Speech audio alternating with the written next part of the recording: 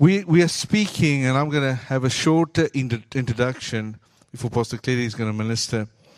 We're speaking on a topic, find your God-given passion.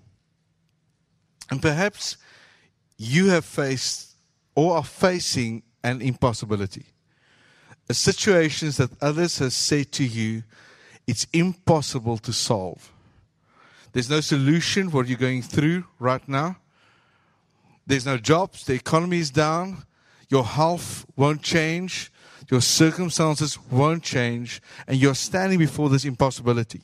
And you think, how will I be able to change this? It's in those times that you wish for somebody to step in to help you.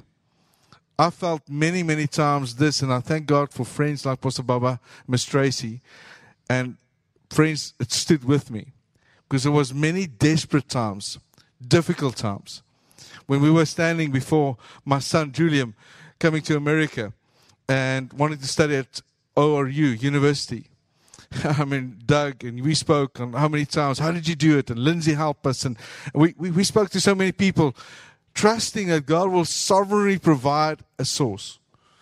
Our building, for many, many years after my illness, we were standing in that building and trusting God. And I remember many times I felt like if I could just go and sit like Job sat down, covered my head with ashes, and cry before the Lord, maybe God will answer me.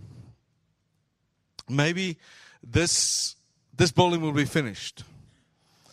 But the thing I've learned is God is not moved by our need, God is moved by our faith. It's in those times that we are in difficult times, tough times, that God actually shows His muscles. He flexes His muscles toward the enemy, and He shows His power through you. And we're going to see over this weekend healings, miracles, changes. We didn't come here to entertain anybody, and we're not going to entertain the enemy. We came here to stir up a storm, a godly storm, a godly power that's going to be released in your lives. I'm trusting God as we speak and you have pain in your body, that pain will leave and healing will come. I'm trusting God you will get a text message while we're speaking of situations changing around you. It's by faith that we release it.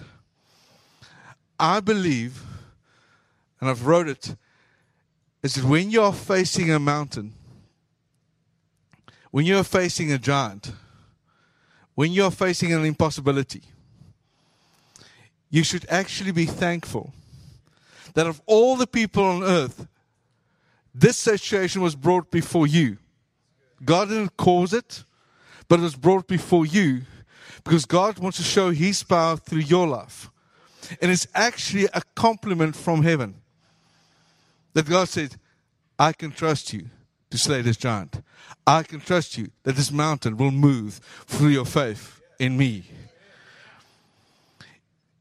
JJ said it. What is impossible with men is possible with God. Luke 18:27. You see, it's without faith, it's impossible to please God.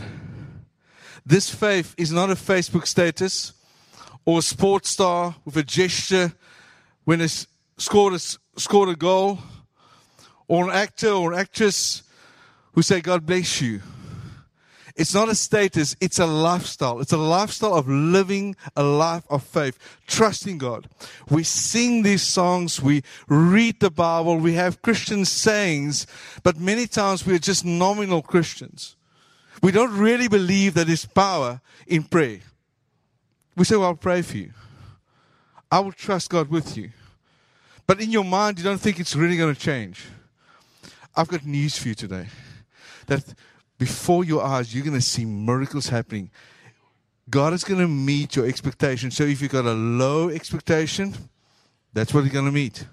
But if you change your expectation to a heavenly expectation, you're going to see heaven come down to earth.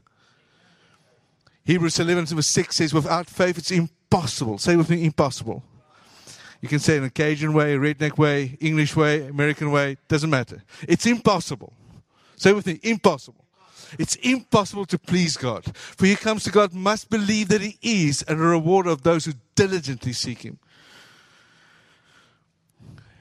When we start to seek God, when we start to press in, when we start to dedicate our life daily to him, not religiously, not legalistically, but in such a way that I'm living this lifestyle of trusting God. God has placed me on earth to be a truster of God. That's why Hebrews 11 verse 1 says, now faith is the substance. It's a substance. It's a source of things hoped for, and the evidence of things not seen. I know some of you know these scriptures. Some of you, it's brand new. You thought it was sayings that people used to say. So what does faith do? Faith does the following in your life. It stretches your imagination, and it means that you will take initiative. And let me just share this 2 points quickly with you tonight. Ephesians 3:20 says, now to him who is able to do exceedingly, abundantly, above all that we ask or think, according to the power that works within us. There's a power of God that works within you. And I believe that the power of God is working within you is a power that resonates with your faith in a good God. If you have a low expectation of what God can do in your life, that power is going to work according to that. But I'm trusting God. What we are bringing here tonight to you is to see God move supernaturally. You see, God says, I can surpass anything you can think of. You ain't seen nothing yet. Now, amazing you think, I can think about things or dream about things. I can surpass this. In Genesis 15, we read about Abram being confronted with a big issue. Being called by faith to be the father of nations. And Abram found it very difficult to trust God. That's why I believe it's one of the miracles that we see is when we pray for people to get pregnant. It's one of those miracles, one of the first faith acts to trust God. I mean, you cannot make babies. There's just no ways you can make babies. I know some people told you can make babies. You cannot make babies. You try and knit a baby together, it will be a mess. It will be a monster. It's a supernatural deal. But you can release words of faith.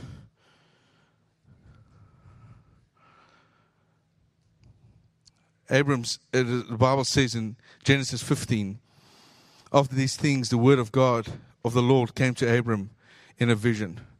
I just love the way it just expresses. You need to have a word close to you. Romans 10:8 says, what does it say? The word is near you, in your mouth and in your heart. So whatever your heart is full of, Jesus says, the mouth will speak in abundance. So whatever is in abundance in your heart. So if it's the latest series on TV, the latest newspaper report, your friend's Facebook status, then you must realize out of that abundance you will start to speak. If the first thing in the morning you're confronted with is with your Facebook friends' statuses and not with the Word of God, you must realize out of that abundance you will start to speak. You have to choose, are you going to live this life of faith or are you just going to have a status? You just be infected with the gospel of Christ, or you want to be saturated with the gospel, the good news of Jesus Christ? And so the word of God came to him in a vision and saying, don't be afraid, Abram. I am your shield, your exceedingly great reward. But Abram said to the Lord, Lord God, what will you give me, seeing I go childless? And the heir of my house is Eliezer of Damascus. Then Abram said, look, you have given me no offspring. Indeed, no one born in my house is my heir. And behold, the word of the Lord again came to him. You see, you cannot fight a thought with a thought. You need to fight a thought with a word. When the enemy comes to lie to you, you cannot agree with that lie. You need to have a word of God inside of you. and have that word confront and say, I don't believe this. That's why I believe you need to have people around you that can confront you, to help you, to bring word of life to you. Because there's many times when you feel weak, when you feel overwhelmed with this giant, then you need other people who can speak life into you. So I want to remind you, no weapon against you will prosper. I will remind you of the promises of God. And so behold, the word of God came to him saying, this one shall not be your heir, but the one who will come from your own body shall be your heir. Then he brought him outside and said, look now toward heaven and count the stars if you are able to number them. And he said to them, so shall the descendants be. And he believed in the Lord, and he accounted it to him for righteousness.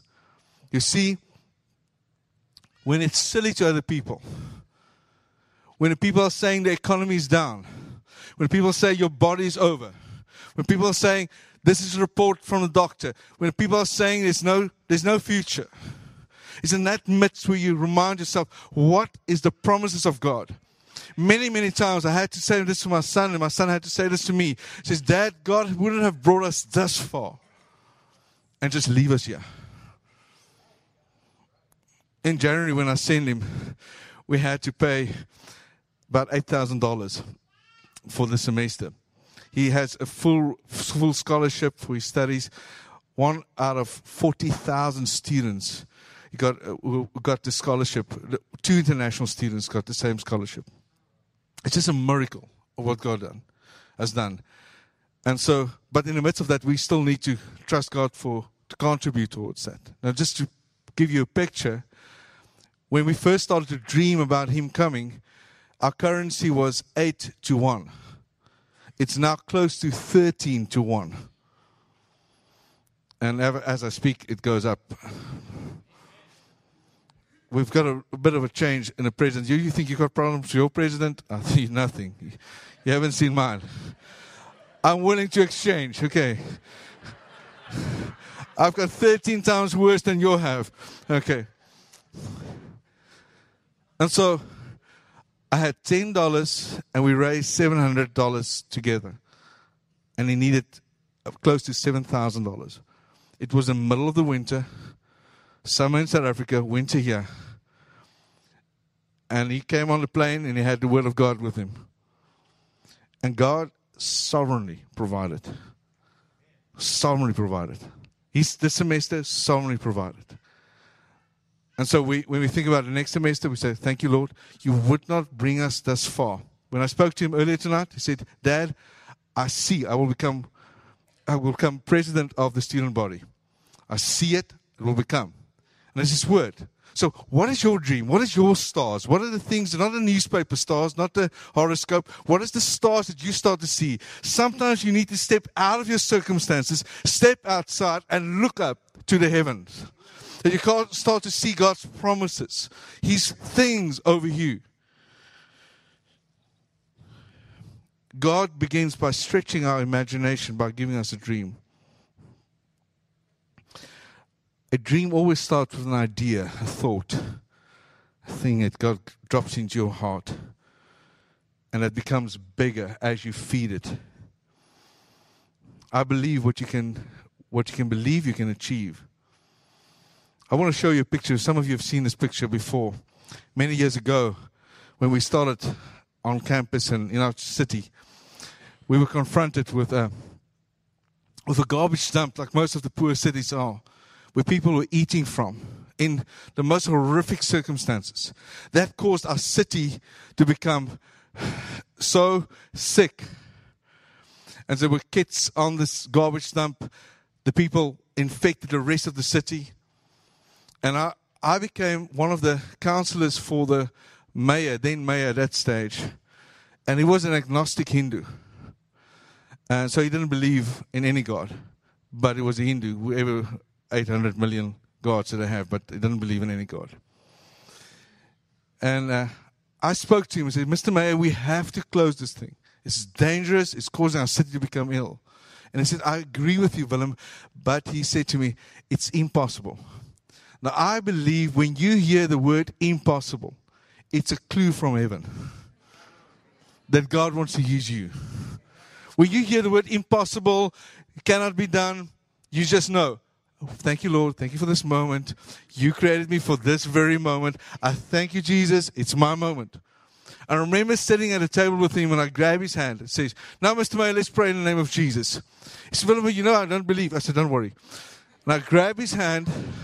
I took his hand and said, in the name of Jesus, garbage stamp, close down and get a secure place.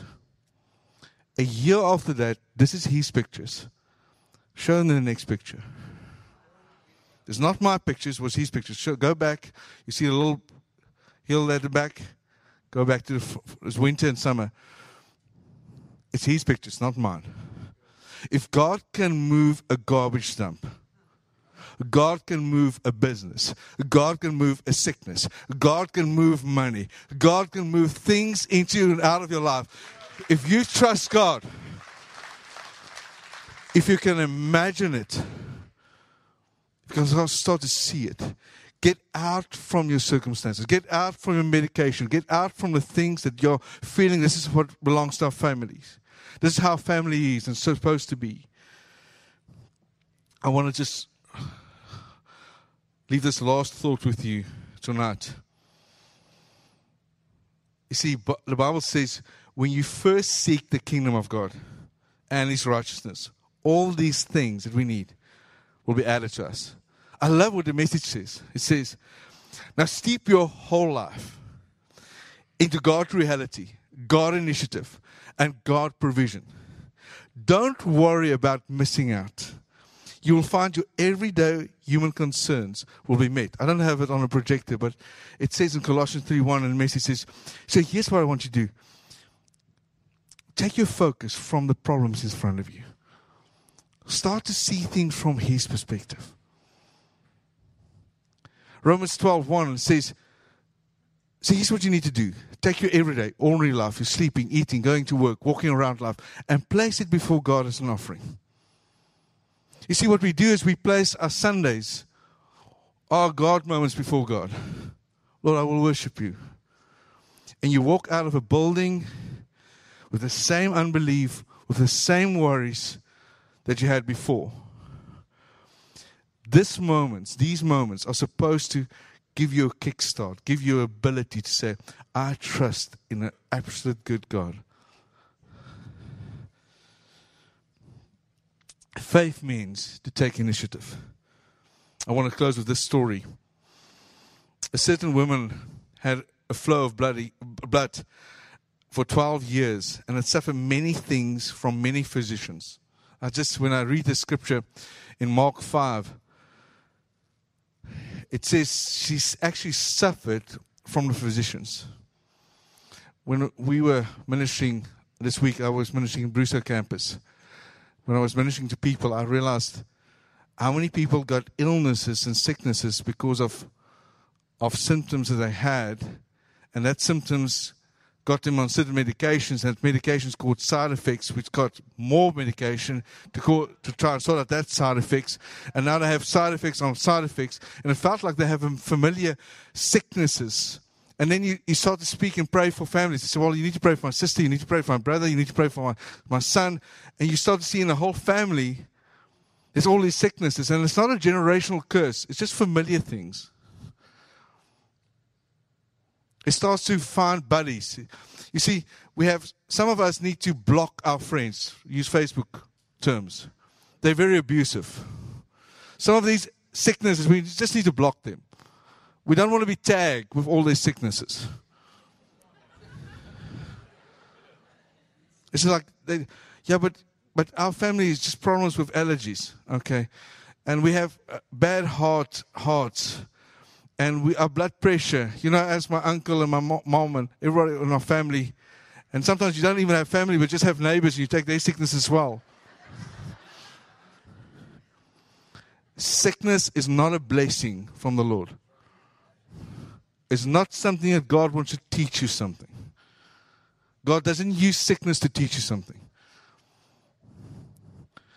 He uses His overwhelming goodness to teach you that He's a great and awesome God. So it says, she suffered many things from many physicians. So, Lindsay, it doesn't mean you don't need to study to be a doctor, become a good doctor, spirit-filled, love God, love Jesus. Don't give people nonsense, give them deliverance. And she had spent all that she had, so she was poor as well. And was no better, and rather grew worse. She had 12 years suffered with this. When you read Luke chapter 8, you read the story that Jesus was on his way to Jairus' daughter who died. She was 12 years old. And then this woman who suffered for 12 years with a sickness, because of many advice that she received, she suffered. Sick. But she touched Jesus and believed to be healed. And we see she's finally decided to take initiative. I believe by you giving your Friday night and giving yourself this weekend, you're actually taking initiative. So I'm going to take initiative. I'm not going to stay in this miserable circumstances. I'm not going to believe this is where I should stay. I'm going to move out from the circumstances, start to look at the stars, start to look at God's promises, and start to trust God for the supernatural to become natural. She wasn't able to stop the bleeding by herself. It caused her to be an outcast. Some of you feel about your sicknesses and your problems you have, your financial problems. You feel like you're an outcast. You feel like you're always a person of problems. But I've got news for you. Start to use those problems and put it before the feet of Jesus. And so, Lord, give me the strength to fight this giant. Give me the ability to fight this thing. That this very thing must bow its knees before the living God. What the enemy caused for harm in my own life, by causing me to have a flat line for 25 minutes, became a platform for me to speak over the world. I didn't need it, but I have it. I've been dead. I'm alive. I've done that badge. I don't need it again.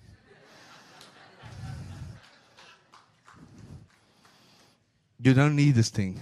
The very sickness, the very problem that you have right now will become your platform of faith to speak from. Let's just pray, and I'm going to give over to Pastor Clary. Lord, I thank you right now for faith to be arising in people's hearts. Lord, thank you for allowing us to trust you unconditionally.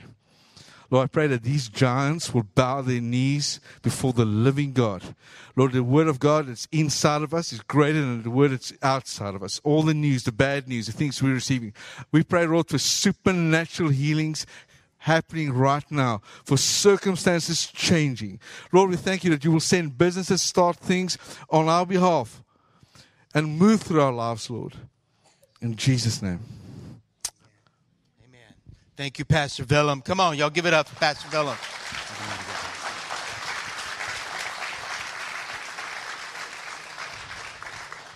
You know, God does do the impossible. You know, this past week I was on the phone with a lady from Florida, and some of the things I've been walking through, and she called me, and about 2 weeks ago, she got on the phone and she said, you know, my daughter, I was telling her what God's been doing in my life and my physical health and everything, and how God's been touching me and the miracles God's been working in my life. And she said, well, my daughter has colon cancer. And I said, well, you know what? We're going to pray, but we're not going to pray God touch her. We're going to pray God heals her. And 2 days ago, I'm calling because I needed to get some information to her. And she sees it's my phone, and she goes, Pastor McCann, I was just calling you. I go, what were you calling about? She said, my daughter went to the doctor yesterday. And she said, and not only did God touch her, but they went to go do surgery. They can't even find the cancer. God healed her.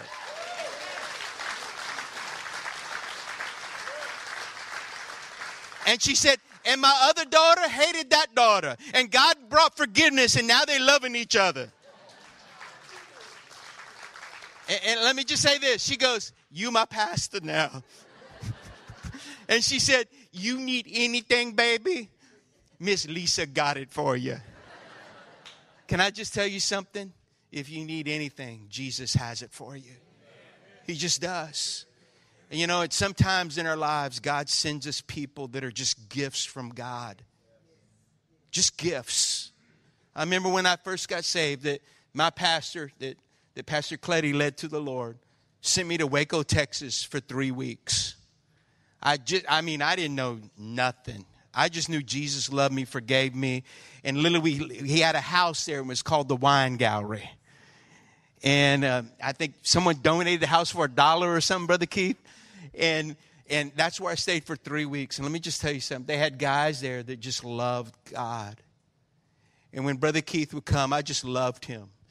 And I remember just going to him, and he just loved me. And all going out through the ministry, different times, I would just come by. He'd give me a book. He'd encourage me. He'd give me a word, Bubba. And he's always just loved me. He's my spiritual grandfather, but he's just been not only that, but he's just been a very mentor to my life. And I'm just telling you, if he tells you a story, he's not a lying preacher.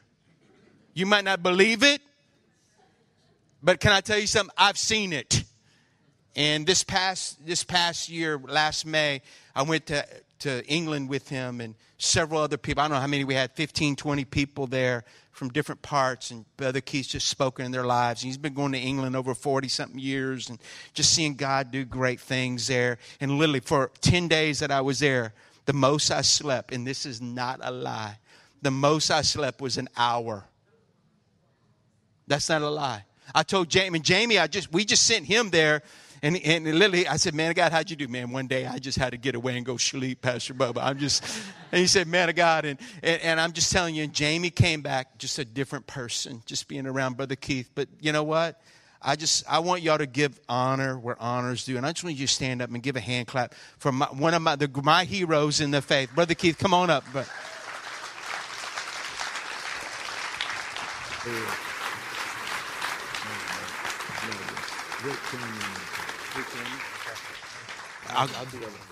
Y'all can sit down. Thank you. But, you know, he didn't just come by himself. His beautiful wife, Gaynell's here. Just wave your hand, Gaynell. That's all you need to do. And Cameron, where you at? Come on up. Come on up. Yeah, you don't have a choice. I'm calling you out. I told you, you wore them camouflage pants, I could find you. I'm a hunter. Come on back. Come up to the front, son. Come on. He don't want to do this. I know Cameron. His grandmother wants him to sit with him to sit with her. Amen? Amen. Hallelujah.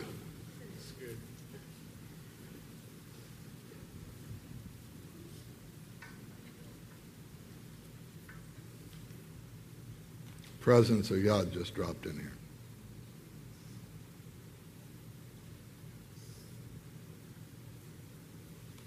Bellum has already preached the word, did a tremendous job. I can't add to that. What I do is I push the word out in front of me and then I hide behind it. It works. The Spirit and the Word always agree. You don't need another sermon. You've heard more truth already than you want to give account for when you stand before the judgment.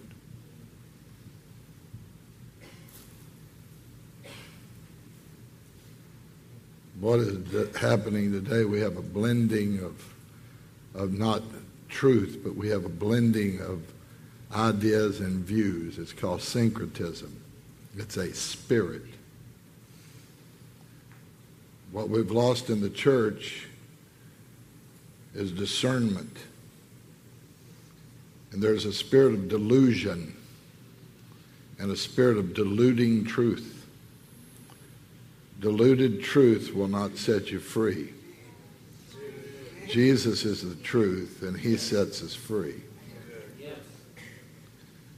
But I'm finding this more and more, that people do not realize the presence of God is already here. We just don't recognize him. I'm seeing people have encounters with God that are life-changing, transforming. People that maybe not even have been filled with the Spirit, that can't really explain or give a biblical answer to what's going on in their life. Matter of fact, if you've got to give a biblical answer to everything that happens in your life, what you're doing is you're worshiping your own intellect. That's dangerous. I love being down here. I love being with Bubba and Tracy and the kids. Love watching them grow. It's painful sometimes to watch them grow. But I love watching my friends' children grow. We had an experience in England, and Jamie went with us, and I've asked him to come up and speak and just share for 6 minutes. You don't know it, but you're already formatted, and you've already been trained. You know, the culture has trained you. You don't even know it. You're not even aware of it. Jamie's seen what I'm doing. He's been a participant in it, and I'm going to ask him to come up and speak for 6 minutes and just tell you of the encounters that he had in God on our trip. I'll tell you one thing. In all these years, I've only had 2 or 3 people that would stay with me as I would minister to people through the night, sometimes till 4 o'clock in the morning. I used to believe that the greatest miracles didn't happen until after 11 o'clock. But what you have in a lot of churches is, a tremendous problem. It's ADD. It's called attention deficit disorder. See, you're trained to hear a 30-minute message, and you've been raised in churches. You go, you listen. The minister does all the speaking. You're really not allowed to do a lot of thinking. If you're not a thinking Christian, the devil will make a monkey out of you, especially today. Look, the presence of God has dropped in here in an amazing way.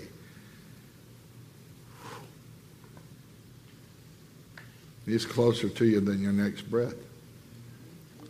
Some of you are experiencing tremendous conviction. It just hits you out of the clear blue. God began to just, like a teleprompter, show you things in your life that he's not pleased with. He never puts his finger on your past. That's the devil that does that. That's tormenting. That's a tormenting spirit. But people are having encounters with God, and you can have an encounter with God in this room tonight. You came expecting. You know Jamie. He is fun to be around. I've had him stand with me and help me pray for people till they couldn't stand. Amen. Praise God. Just tell them what God did in your life. Well, the first morning he woke us up. It was one of the craziest wake-up calls I ever had. He walked in the room and he goes, and I'm sleeping, and he goes, "Dear God, boys, people are dying and going to hell, and you're in here sleeping." And I jumped up out the bed, and I was like, oh, my God, what the heck just happened to me? I started repenting. Lord, I'm sorry for sleeping. And it just started right away. And we had a great time, and I just, honestly, I went, and I didn't know what in the world I was going for. My pastor told me to go, and I just went. It was the wrong time for me to go. I just went. And there's been something in me that's just wanted to be around Brother Keith for a long time. And I just went, and I kept my eyes on him the whole time. The reason I stood in line is because I just wanted to be there and just to be close to the presence of God that was with him. And we seen miracles. The first night we ministered, this girl got out of the wheelchair. And she was out of the wheelchair last time he was there, and something happened. The physicians messed her up, and she went back into the wheelchair again. And he prayed for her, and she came stomping down the aisle. I remember this. Just stomping down the aisle, and she started singing.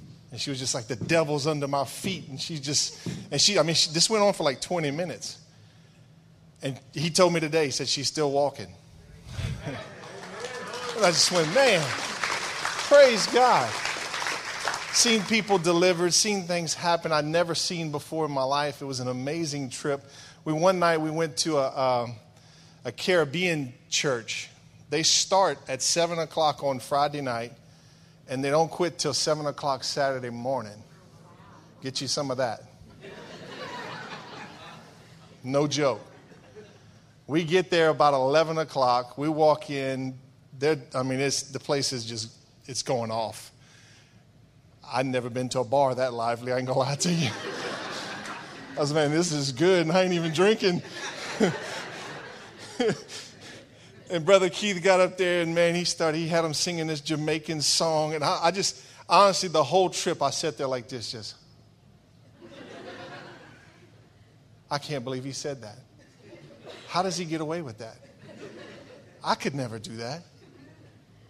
And I just got something from Brother Keith that time. It just changed my life. It was just a simplicity of a relationship with God that I've never seen before. It wasn't doctrinal. It wasn't intellectual. It was just get up, the presence of God shows up, and you walk in, and God does incredible things. It was as simple as can be. And it was a great trip, and we've seen a lot of things happen, seen a whole stage of young boys get called into the ministry to come up on stage, and just miracle after miracle. And then just the presence of God was so incredible and so good.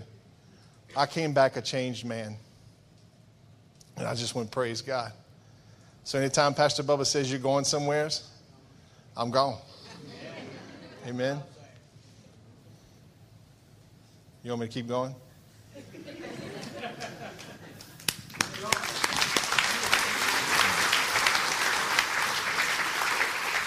Hallelujah. How many of you like to have an experience with God tonight?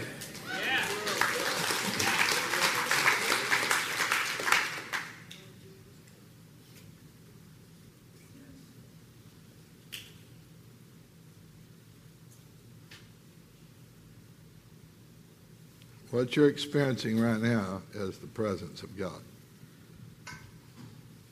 You've been in Catholic churches and Baptist churches and Pentecostal churches where it's dull and dead.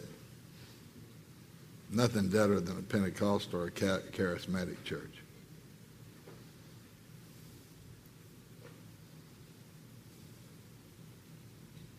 Because they're supposed to be alive. They have a name that they're alive, but they're dead.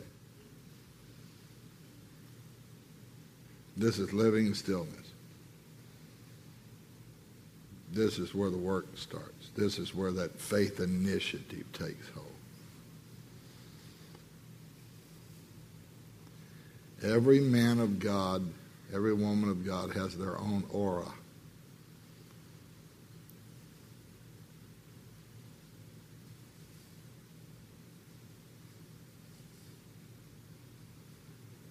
This is not a how-to meeting.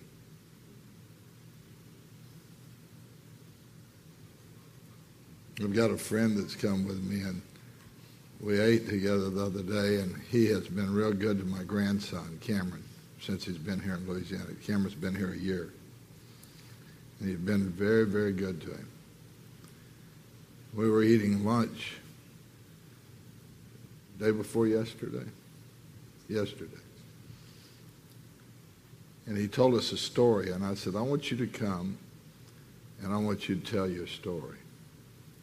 What's even more amazing, this is where he was born. And I want him to come up here. This is Mr. Brian Kuntz, and I want him to come up here and tell you something that happened to him that has changed his life. Sometimes we have to ask others about what's happened in our life. I have a friend that was the leading real estate salesman in Amarillo, Texas. To get to his home, he lived on an island in a lake, and he had to ride a boat across to his house at that island in the lake, that house that was on the island in the lake. He was sumptuously wealthy. And he had an encounter with God, and God spoke to him. He said, to the degree that you empty your hands, to that degree I will give you an anointing to set people free. What happened was so amazing. His name's Tony Poole. God sent him to the Philippines, but before he did, he came by our place because he was driving himself crazy. He would go into a meeting, and when he would get in a meeting, the presence of God would come. he would begin to move like this. He would just spin. And I don't mean just a little bit. I mean he would spin like this the whole service. I did that and got dizzy. But he would spin and spin and spin and spin and spin and spin. And he came to me and he said, Cleddy, can you help me? He said, I've asked people, I have no idea what's going on in my life. And I said, oh yeah, I can tell you. What God's doing, he's unwrapping the grave clothes off you, just like they had to unwrap the grave clothes off Lazarus. If you've had addictions, I want you to know you can be alive and you can be walking around like this, paranoid. What are people going to think about me being alive? I've been dead. I stink. But now Lazarus comes out of that grave at the voice of Jesus. Lazarus, come forth.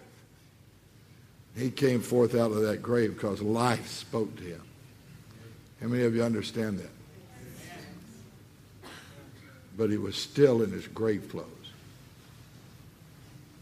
I've dealt with people by the hundreds and the thousands, and I'm telling you that I've dealt with people that had grave clothes on. People ask me if I ever raised the dead. Well, I've seen some of that, but I preach to the dead every time I preach.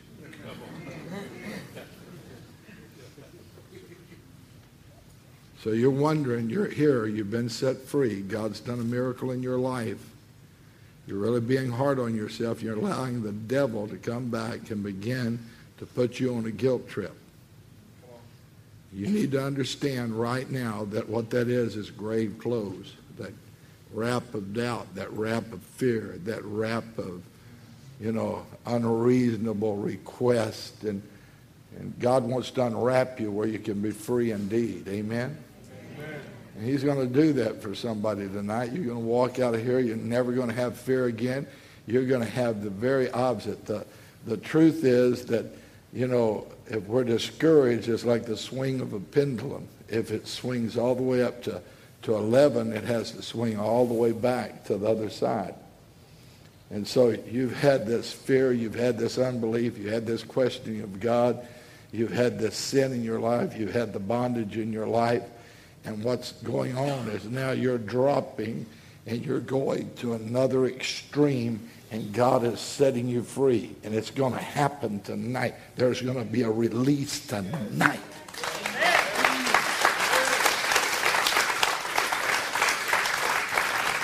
When God saved me, he saved me. After I was saved, I had things in my life that I had to be set free from. And I was under condemnation to a degree that I can't even tell you how deep that condemnation was. I condemned myself because of the things that were in my life. Then one day I was driving home. I was an iron worker, and I was driving home from a high-steel job in Fort Worth, Texas. I pulled over to the side of the road, and I just threw up my hands, stopped the car, threw up my hands, and I began to sing, "There is therefore now no condemnation to them that are in Christ Jesus, who walk not after the flesh, but after the Spirit of the living God." And from that time on, I never had condemnation another day. Some of you need to do that. Right now, let's all raise our hands. And you go, there's therefore now no condemnation to them that are in Christ Jesus, who walk not after the flesh, but after the Spirit of the living God.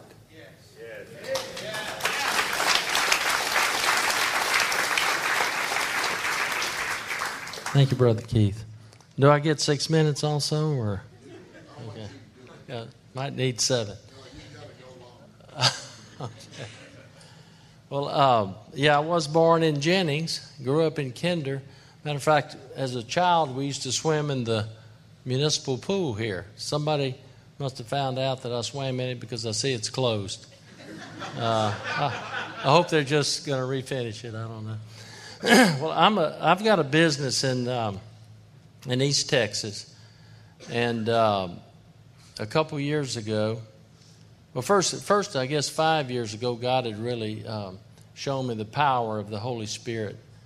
I grew up Catholic.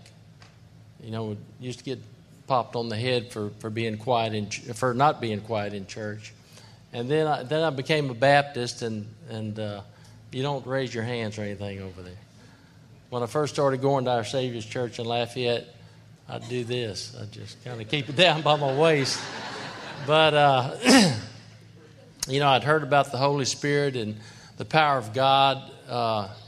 Evidently, my faith level was not good. So God saved my life literally in 2010. So he says, okay, now I'm going to show you how this power of the Holy Spirit really works. And one dramatic instance was about 2 years ago. I had this business in East Texas, and we needed a brand of equipment. And the guy calls me and he says, look, we're thinking about making you a dealer, but you've got to come to Hamilton, Ontario and meet all the powers that be, and we're going to look at you to see if we even want you as a dealer. And that's going to be a requirement. Well, then there was a hurricane in the Atlantic Ocean headed for New York, headed straight for Canada. I didn't even know where Hamilton, Ontario was. I made a C in geology. Not geology, geography. Can't even say it. If I'd have been in the oil business, I'd have probably made a C in geology too. I don't know. But I didn't know where Hamilton, Ontario was, so I told a friend of mine, Tim Barfield, I said, there's no way I'm going to Canada. These guys are either going to like me or they're not. I'm not going to Canada. Didn't take time to pray about it or consider that God might have a plan for this whole thing. And you'd think that I would have learned after my experience, 5 years ago, my near-death experience. So I tell them, nope, I'm not going. Do what you want to do. And I go to California. And my son-in-law and I are driving. And right at dusk, we're driving up to a place I've got over there. And just barely light. You can barely see. And we're going up the road, and this old beat-up car comes right on our rear bumper. And he starts flashing his lights. And I'm thinking, this guy's got to be drunk or on drugs or something. I started to get irritated. My son-in-law he's about 275. He's a pretty big boy. So I was going to just turn him loose on him, I guess. I don't know. So I stopped and I rolled down my window and I'm ready to give this guy what for. He pulls around and he says, I've got a message for you. And I said, oh, really? He says, yeah. He says, let me get it. It's in the back of my car. Well, this old car, the back seat was filled with old clothes and boxes. And he starts digging around there and clothes are flying. And I told Eric, my son-in-law, I said, this guy could be pulling a gun out or something. I said, we better get out of here.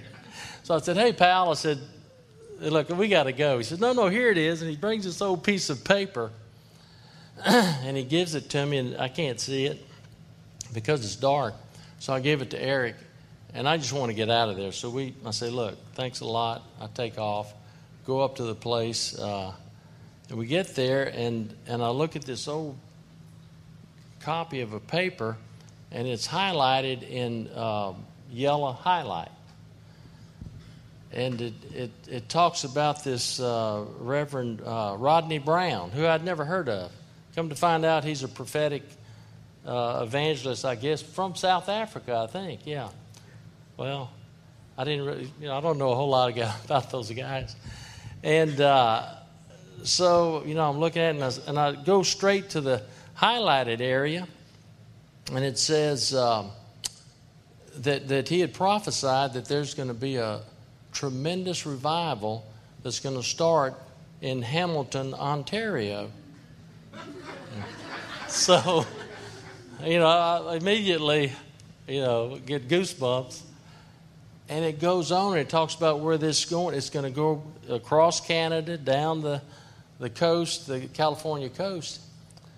And it was about 2 paragraphs, and it just, Hamilton, Ontario kept jumping out at me. I mean, I had literally told this guy the previous day, there's no way I'm going.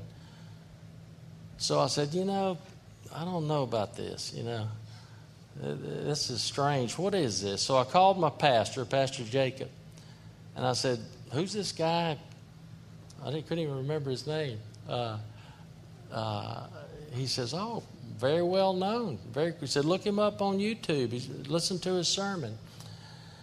So I did that, and a very remarkable guy, Rodney Brown. Listened to his sermon, and he's talking about the power of the Holy Spirit, things that I'd really never heard. He talked about laughing in the Spirit. I'd never heard of that. I don't know. Never had. And I mean, I like to laugh, but laughing in the Spirit, I'm thinking, are you sure you know this guy? So this is so unusual for me. I go to bed that night and I really pray, and I say, God, show me what you're trying to do here. I need a little more direction. So the next morning I wake up at daylight. I just wake up and I start praying again. And, I don't want to go to Canada. She tell me something. There's a hurricane out there. And so I'm praying harder than I've ever prayed before. I felt the presence of the Holy Spirit like I'd never felt before. And I thought I was crying, but I was laughing. And I was laughing, and I was uncontrollably laughing.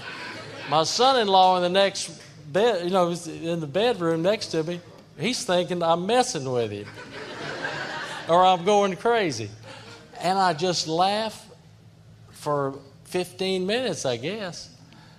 Never did that. Not that way anyway.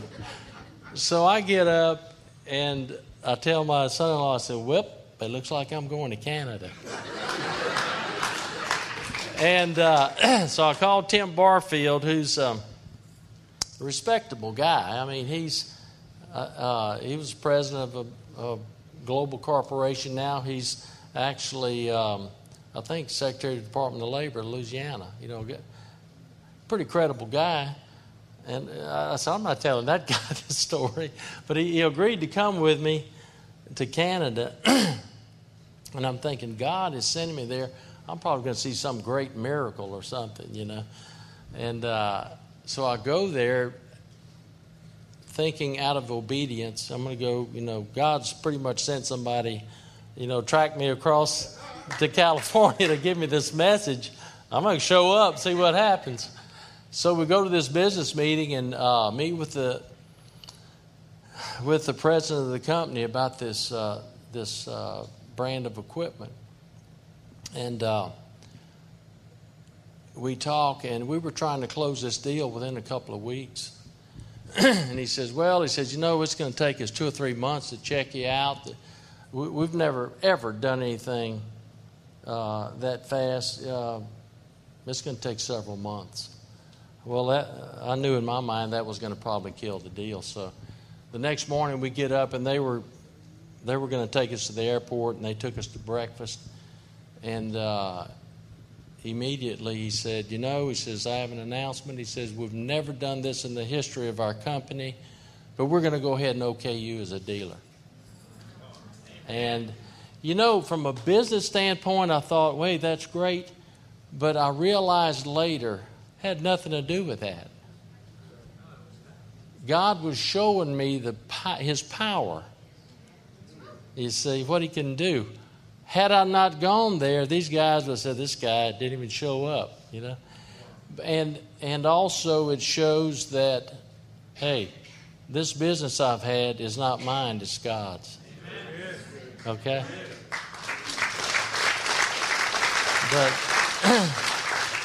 And I was talking with Brother Keith at lunch yesterday and told him this story. And I'm a babe in the woods.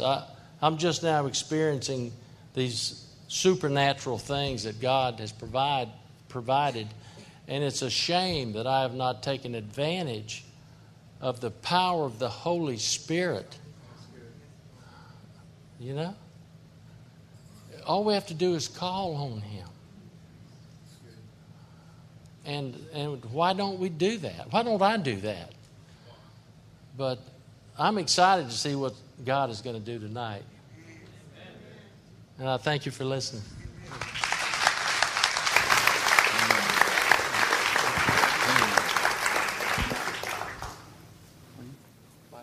No, my books or whatever I got here.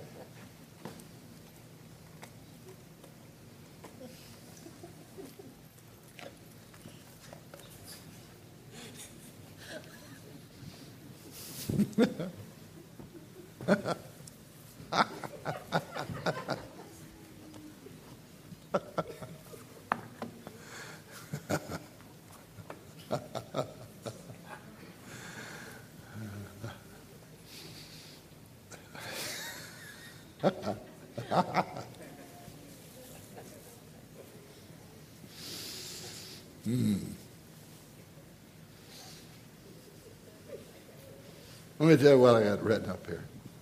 Yada, yada, yada. I never watched one episode of Cosby. I never watched one episode of Seinfeld. I never watched one episode of a lot of stuff that the world watches. Just never had an interest in it. A lot of people don't even know what yada, yada means. It's a Hebrew word. It means I know, I know, I know. And if you say you know when you don't know, you'll never know. So if I say I know when I don't know, I'll never know. Mr. Bryant just shared with us an experience that he had. He wasn't seeking it. He was just obeying God. You know, there are people in the Bible that God had to chase them down. Do you remember that Cornelius' house had a visitation from God? They had to chase Peter down. I was over in England one time preaching. Everybody stand a second. Just change your position. You go like this, get the blood moving. You go like this, go hallelujah, praise the Lord. Sit down. Amen.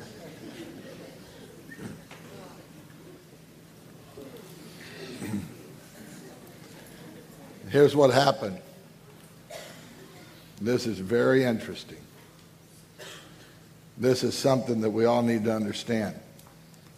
I was over in England and I was on my way to a meeting and I had a headache. I had a grand mal headache. You ever get one of those? And I was going to preach. When we got there, witches were in the building. They were witching the service. Oh.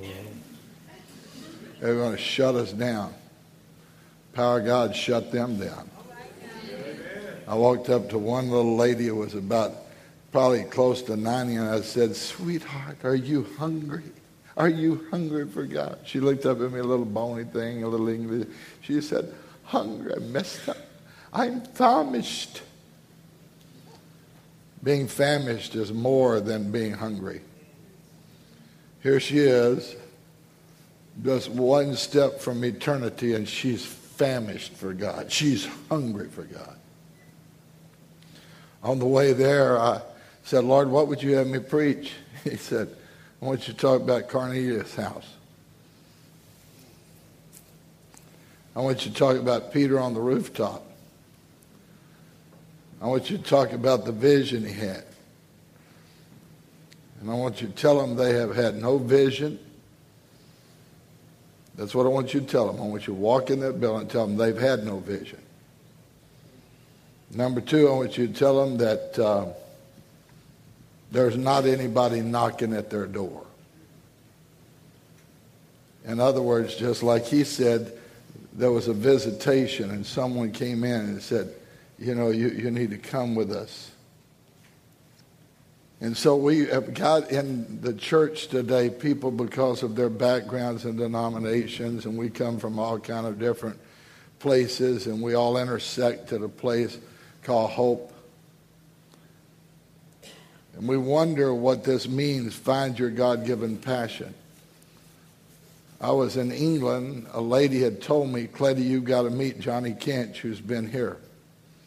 You've got to meet Johnny Kinch. You've got to meet Johnny Kinch. I've known her since she was a young woman. I talked her out of marrying one guy that she was getting ready to marry and run her life. And it turned out she married another guy, and they're the most prolific publishers of Christian material today in all of Great Britain. It's an amazing story. And so what happened is that this lady was telling me she's a magistrate. That's like a judge, justice of peace. She sits on a board and they make decisions about criminal action in their cities. And she said, you've got to meet Johnny Kinch. She was driving me crazy. So why do I want to meet Johnny Kinch? So because he's gone into coffee houses, Costa coffee houses, and he started this just 4 years ago and said now they've had something like 500,000 people come through the coffee houses for what they call Sunday Night Live. So I'm sitting at this table in a Costa coffee shop, and she's sitting looking toward the garden, the water closets, the restrooms. And she was looking over my shoulder and said, there he is now. And she'd been telling me this for an hour and a half, ever since we got up, ate breakfast, went to town for her to do some banking. She'd be like a niece to me. I mean, she'd really driving this home. There he is now. I believe that's him. She had only met him one time. He came walking by and she said, Johnny. He didn't recognize her. She told him who she was. And he was standing at the table like this. And as he stood there, the Spirit of God fell on him. She started crying. He started crying in this public, place in a coffee house that had probably 60 or 70 people. So he's standing there, a grown man crying. And while he was weeping, God spoke to me and said, I want you to do a Follow Your God-Given conference. I want you to do 3 of them across Great Britain. I want you to do 2 in the place where they know you so well. I want you to do 1 in London, and I want it to be an ethnic community. Bubba has been with us on those, and of course, Jamie has gone with us and seen the result of it. And he said, I want you to call them Follow Your God-Given Passion. Now, I've never heard that terminology before, Follow Your God-Given Passion. So what are you telling me? I'm telling you that you can hear the voice of God. I'm telling you, you can hear the voice of God. I'm telling you, he that hath an ear, let him hear what the Spirit is saying to the church in this hour. I'm telling you, he heard the voice of God. Somebody had to chase him down, just like Cornelius had to send those to, Simon's house, knock on the door and say, is there somebody here named Peter? They're knocking at the door. How many of you understand what I'm saying? And for some reason, I have a feeling that I need to do this tonight. I wouldn't usually do it because the presence of God is far more on you right now than you realize. Something is getting ready to happen to some of you just around the corner. Something is going to take place in your life just beyond what you know. Just like going through a door, boom, it happens, and you've never had it happen before. And it's going to be an awakening for you as an individual. See, what God asks us to do never ends with what God asks us to do, just like with Mr. Bryant. Today, your life may seem so normal. How many of you feel like your life is just so normal? I wrote this down just around the corner. Something's going to happen to OSC in Jennings. Something's going to happen to OSC in your branch churches. You don't know what it is because it's yet to unfold. It's like everybody right now in the world that's Christian has got a churning on the inside of them.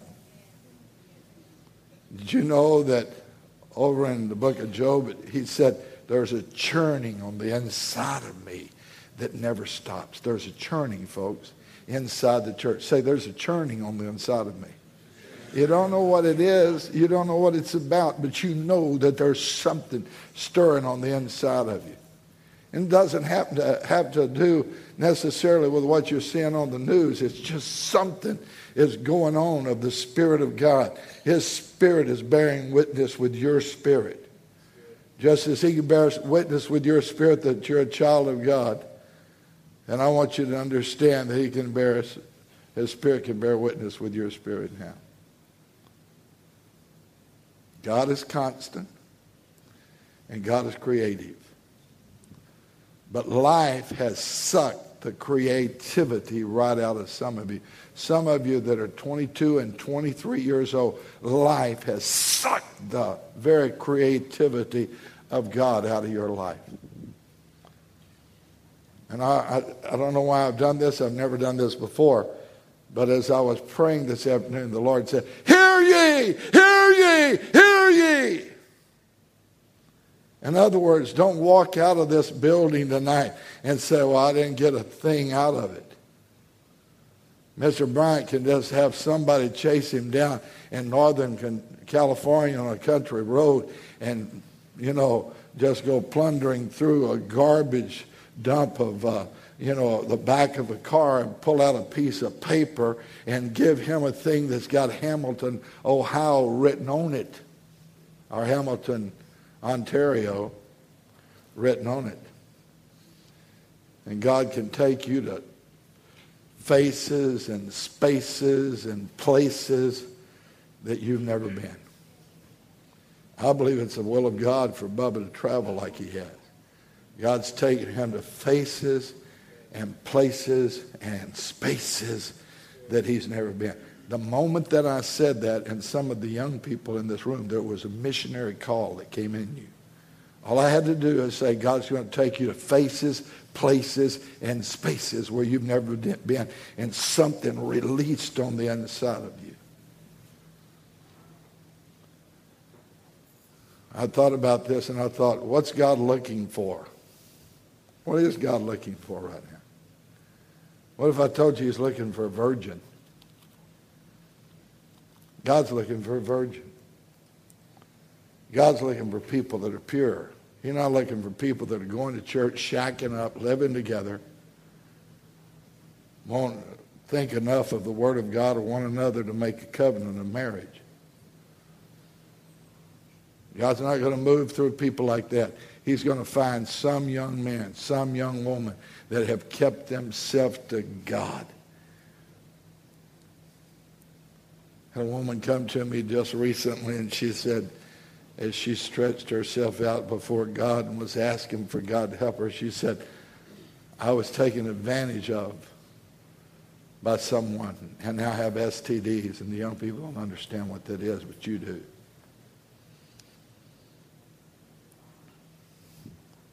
And I thought, what is happening is the world is out to violate good people. Hell is out to violate you. It doesn't want to kill you necessarily. It just wants to wound you. It wants you to live with that wound in your heart. It wants you to live with that constant failure before yourself, like David, when he said, my sin is ever present before me. We had these Follow Your God-Given Passion conferences. A guy picked me up to carry me from Peterborough, England to London one night. I happened to be a Zambian pastor. That was that connection like what you talked about. I'm going to tell you right now what God is going to do. He's going to use some walk-ons in this hour. You know what a walk-on is? All of you love the saints. You weren't too happy with them last night, but you'll endure. But a walk-on is somebody that really nobody expected to do anything at the last minute, walked on the team. Just a walk-on. God is going to use walk-on. There's going to be churches that are going to be like walk-ons. And they're going to be in the battle, and God is going to use them. And those that have forgiven much, love much, and heal people. That's the reason when he talks faith and talks about healing is because he had Jillian Barr and God raised him from the dead. And so it's expected that he would lay hands on you and that you would recover because he knows the power and the anointing of the healing of God. What God is looking for is that which he has on his mind. Heaven needs someone to give birth through. Said heaven needs someone to give birth through. So he comes to this teenage girl and he tells her, Mary. And all of a sudden she begins to shake from head to toe. You say, well, that's a bit emotional. I'm telling you, I've seen people shake from head to toe. I've seen those people that have shaken from head to toe go and change nations for God. I have seen them under the power of God, and they weren't left just with an experience. They were left with God that gave them an experience just like he had when he laughed and he cried. I'm surprised that you didn't respond better to what the Spirit of the Lord released into this house when he began to speak. I'm telling you, the presence of God is coming here, not to just speak to your head. I don't talk to people's heads. I talk to people's hearts. And it's time that we begin to open our hearts and we begin to say, oh God, whatever you want of me, I want to be a part of building what God wants to build in this part and in this parish. I want to be used of God. She shook from head to toe and said, how can this thing be that I'm going to give birth to a son, seeing I know not a man? I'm telling you, God wants to shake you from the top. He wants to shake you till your false teeth fall out. Amen. He wants to shake us. But we're so rigid and staunch and set. We don't understand. He doesn't understand. He told me yesterday at lunch, what was that? It started out, she was so innocent. I'm telling you right now, you've lost your innocence. You've lost your spiritual innocence. God spoke to someone who had innocence. God wants to speak to people. I love babies. I love them more than anything else. I love to be around them. I love my grandbabies. I love them when they're little. I love them when I can hold them in my hands. You know why I love them? I love to dedicate babies. I do it all the time. I've been doing it for 54 years. Why do I love babies? Because they have no past. And God wants to make you like a babe in Christ, and you desire the sincere milk of the Word. What some of you have done, you've allowed the devil to steal your innocence. He wants to give you your innocence back. And that comes through forgiveness. I want you to make a special note. The same angel that spoke to Mary spoke to Zechariah. Zechariah reminds me of the religious people in this hour. Arms folded, same angel, same Holy Ghost. They chuckle at what is said. They chuckle at the promise. When they can be like Sarah, who laughed out loud. And the Lord said, you laughed, and said, oh, I didn't laugh. Said, you laughed. And said, you're going to have a baby at old age. I believe what's happening right now, and you played football, in the last few minutes of the game, you got to hurry up offense. And what's happening right now is we need a hurry-up offense. And we need a wind-aided 100-yard dash. I have lived a wind-aided life all of my experience. I have been driven by the Spirit of God. The wind blows behind me. And I may be running like it's somebody else's walk, but when the wind of the Holy Ghost catches me, it begins to carry me, and I move a lot faster. What God is going to do, I sense it. He's going to blow through this place. He's going to blow through these lives of these pastors. He's going to blow in the Spirit of God, and he's going to change all day long. I've been thinking about this church being 1,000, having, 10%, 15% of this community that goes to this church. That's what's been in my spirit all day long. But you're not going to be able to sit there like a bump on a log, and you're not going to be able to do things like you've been doing them. You're going to have to begin to smile at people. If your neighbor's sick in the hospital, you get to him first before the pastor does or the priest or whoever it was. Oh, we're just praying for you. We love you. Why would we come here and have a prayer meeting and then not have a faith initiative that begins to move us forward in what God has called us to be? It doesn't make sense. We had a prayer meeting. We got to get activated. We got to move. You got to move. You got to move. You got to move. You got to move. Oh, when the Lord gets ready, you've got to move. You've got to move. You've got to move. Oh, King David, 'neath the mulberry tree, he did not worry about the enemy. For when the Lord got ready, he had to move. He had to move. He had to move. I feel this thing moving tonight. My God in heaven, help me. I said, I feel what God is doing in your life, moving. God's getting ready to throw the nitro of the presence of God into your life. Amen. God's calling in an audible. The Lord spoke to me and said, tell them this tonight. This is a Pentecost spring that the church is in.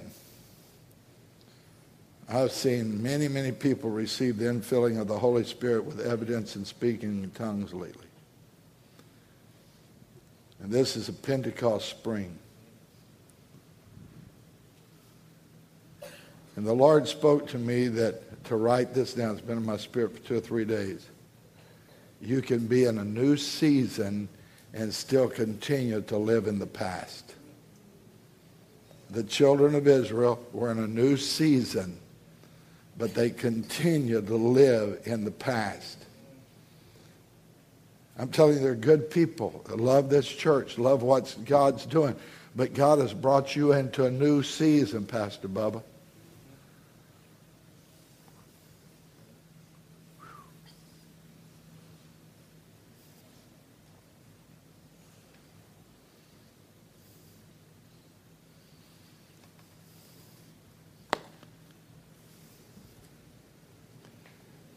And the virgin girl that we all love, like we read in the book of Luke,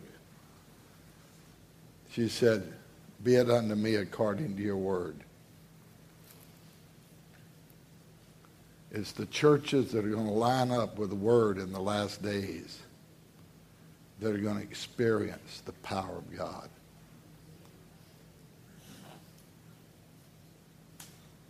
Hallelujah. Now the presence of God is here. I didn't even think I was going to be able to speak tonight, because God has already taken your hearts and pulled on them.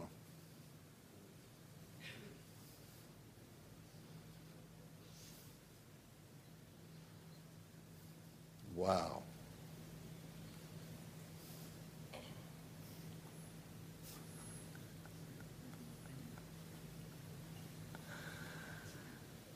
Said, why in the world did he laugh? He thought he was crying. He was laughing. He thought maybe he was losing his mind. He thought the same thing on the day of Pentecost. Why does laughing offend us? I'm a friend with Rodney Howard Brown. I also on a board of Church Growth International. I'm the vice president of it, which is American leg of a Younggi Cho's church in Korea. It's an amazing thing.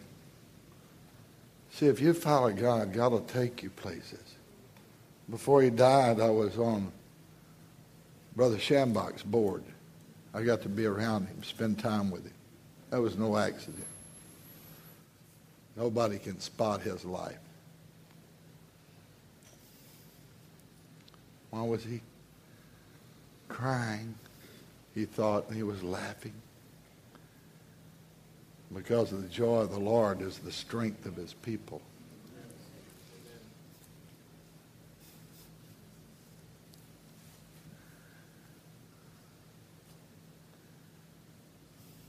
It's a new season. It's a new day.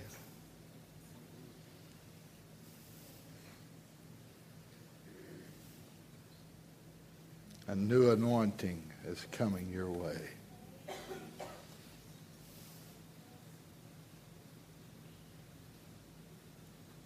This lady's got her legs crossed back here. Come up here a second. No, the young lady beside you. No, you. No, the lady right there. I must be cross-eyed. Go back and sit down. No, her. The one on your left. That lady right there. She still got her legs crossed. Come here.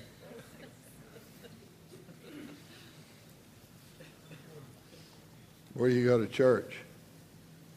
Where do you go to church? Where do you go to church? You don't. Not yet, anyways.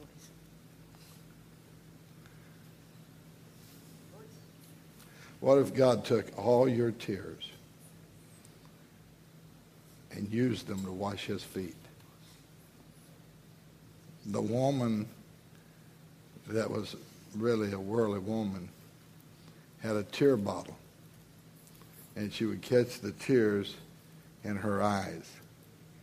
We think she just cried on Jesus' feet. She was modest like you, sweetheart. You didn't want to come up here. Okay? But when she washed his feet, you know that story about the woman that washed Jesus' feet with her tears? That's in the Bible. She didn't come up in front of him. She came behind him. She was so humble. That's what's going on in your life. There's a humility in you. But she washed his feet with her tears. And weeping may endure for a night, but joy comes in the morning. She took every memory, she took every pain, she took every heartache. They all had little tear bottles, and they would catch their tears. They didn't have Kleenex. They just had little tear bottles. And they pour them out. She poured them out on his feet. They kept them. It was like a diary. They'd look at that tear bottle, and they'd remember a lost child. They'd remember abuse of a man. They would remember the disappointment, the shame. That's what would happen. But Jesus made her feel like a woman again. He restored her self-respect. You know what it made the religious? It made them mad. He said, who does he think he is? If he really was Jesus, he would know what kind of woman that woman was. God's going to take your temper. And he's just going to take it out of you. And where you've had to fight all your life, God's going to bring a supernatural peace into your spirit. That sound good to you?